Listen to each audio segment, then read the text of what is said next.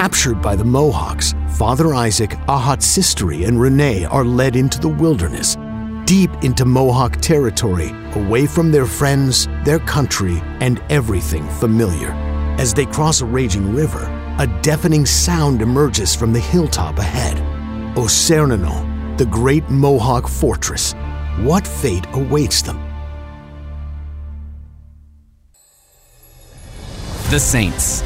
Adventures of Faith and Courage. Isaac Jogues. Episode 3, The Sign of the Cross. Listen to all the episodes and discover new shows at thesaintspodcast.com. Are you enjoying The Saints? You can thank homeschooling for that. I'm Peter Atkinson, a proud homeschooler. Unleash your child's potential with our sponsor, Colby Academy. From classic homeschooling to interactive live online classes, Colby brings flexible and personalized education to the comfort of your home. Learn more on customizing your homeschooling experience at thesaintspodcast.com/Colby.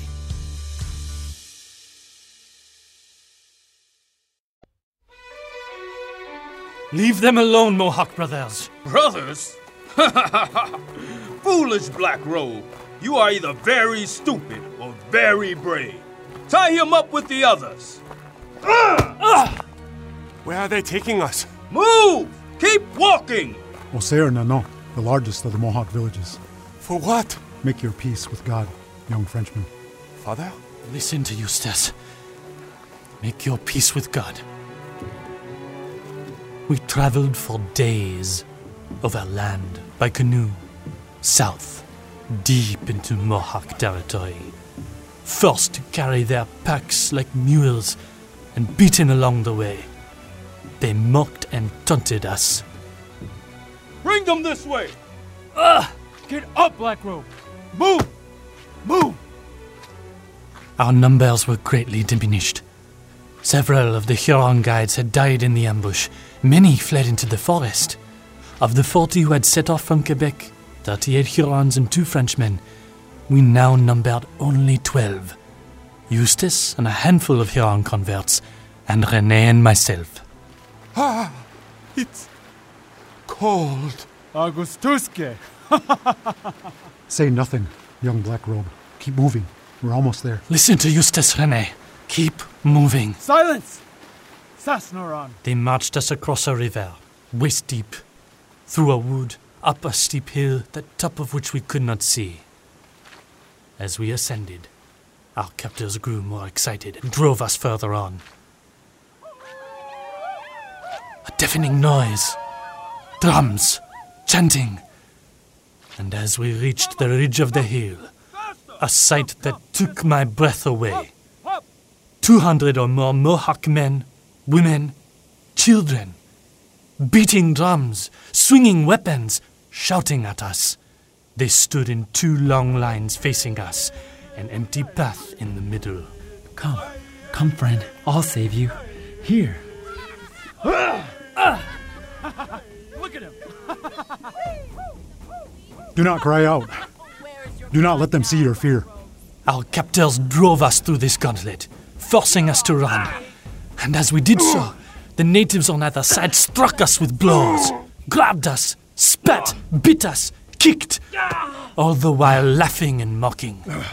Oh, Jesus, are these the indignities you suffered on your way to the cross? At the end of this gauntlet, we fell to the ground, barely conscious. Something grabbed and pulled on my hands. I saw a face close to mine, teeth bared. Was it a smile? And then a tremendous pain shot from my fingers to my ears, and all went black. Father Jogues!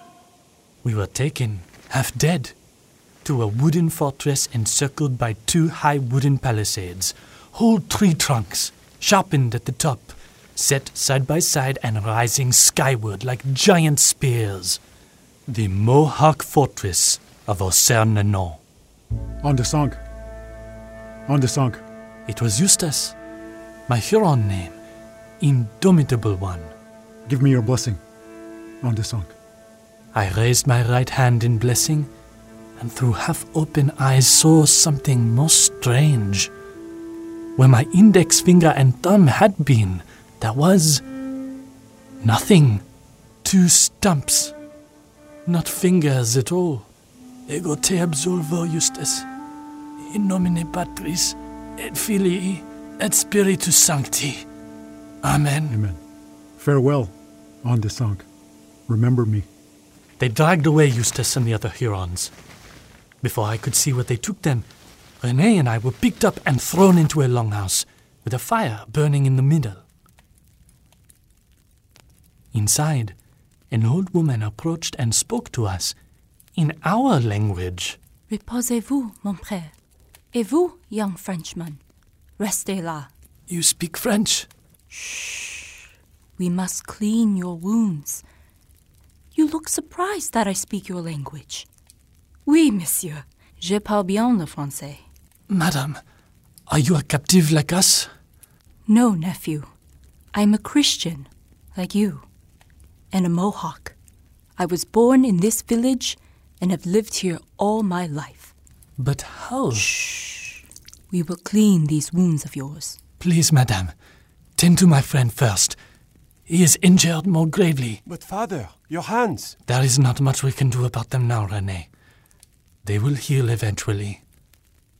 What shall we call you, madame? My Christian name is Rose, but you can call me Auntie. Now rest, messieurs.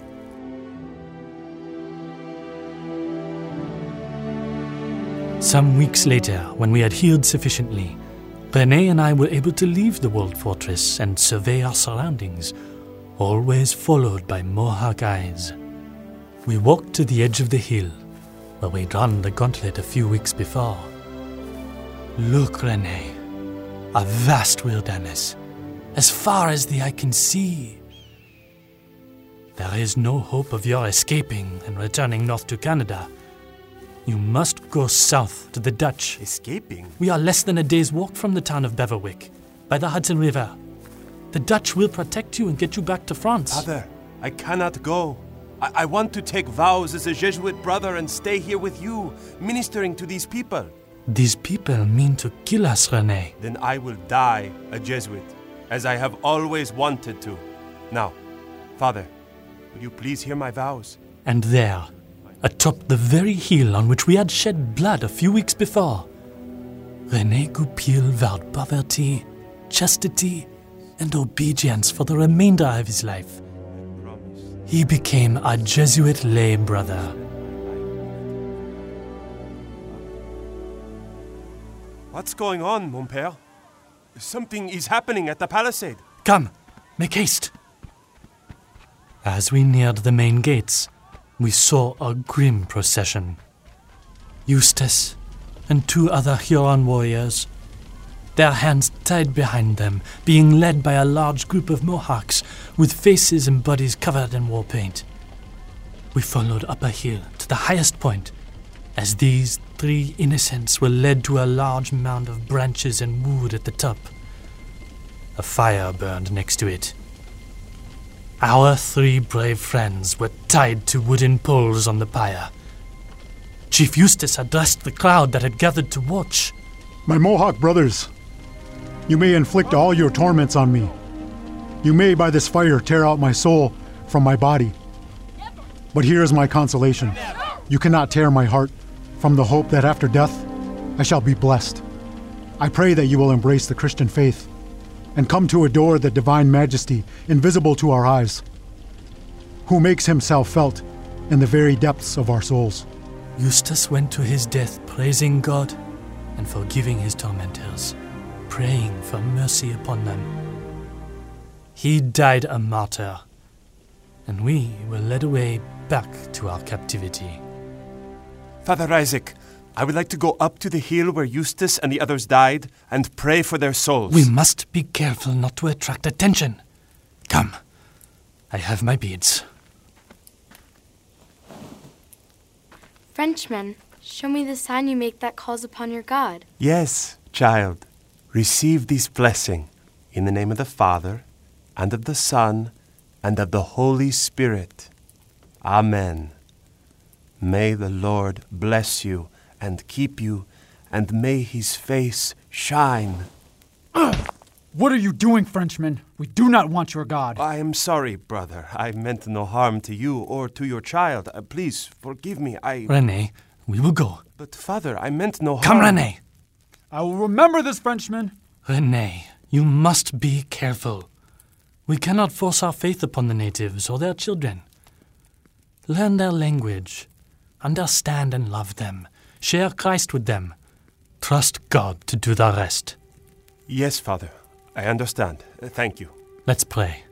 I believe in God, the Father Almighty, maker of heaven and earth. The fifth glorious mystery, the crowning of Our Lady, Queen of heaven and earth. Frenchman, come!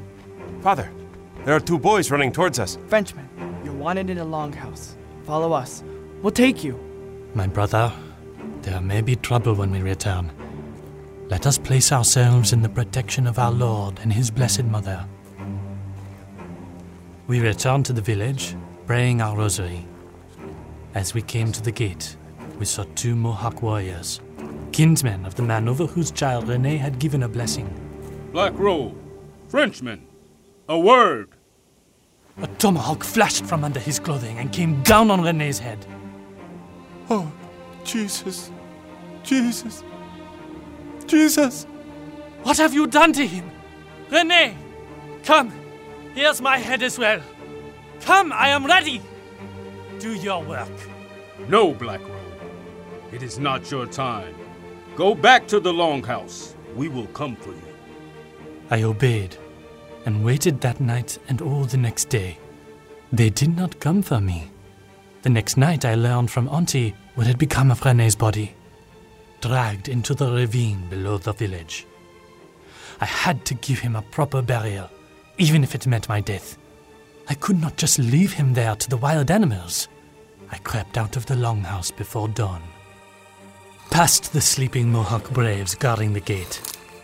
I slipped through the palisade, out into the open night, and started towards the ravine. Stop! Black Robe! Where are you going?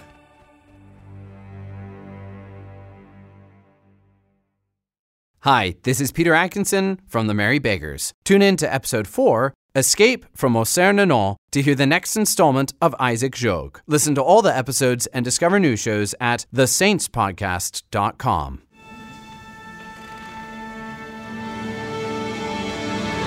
The Merry Beggars is the entertainment division of Relevant Radio.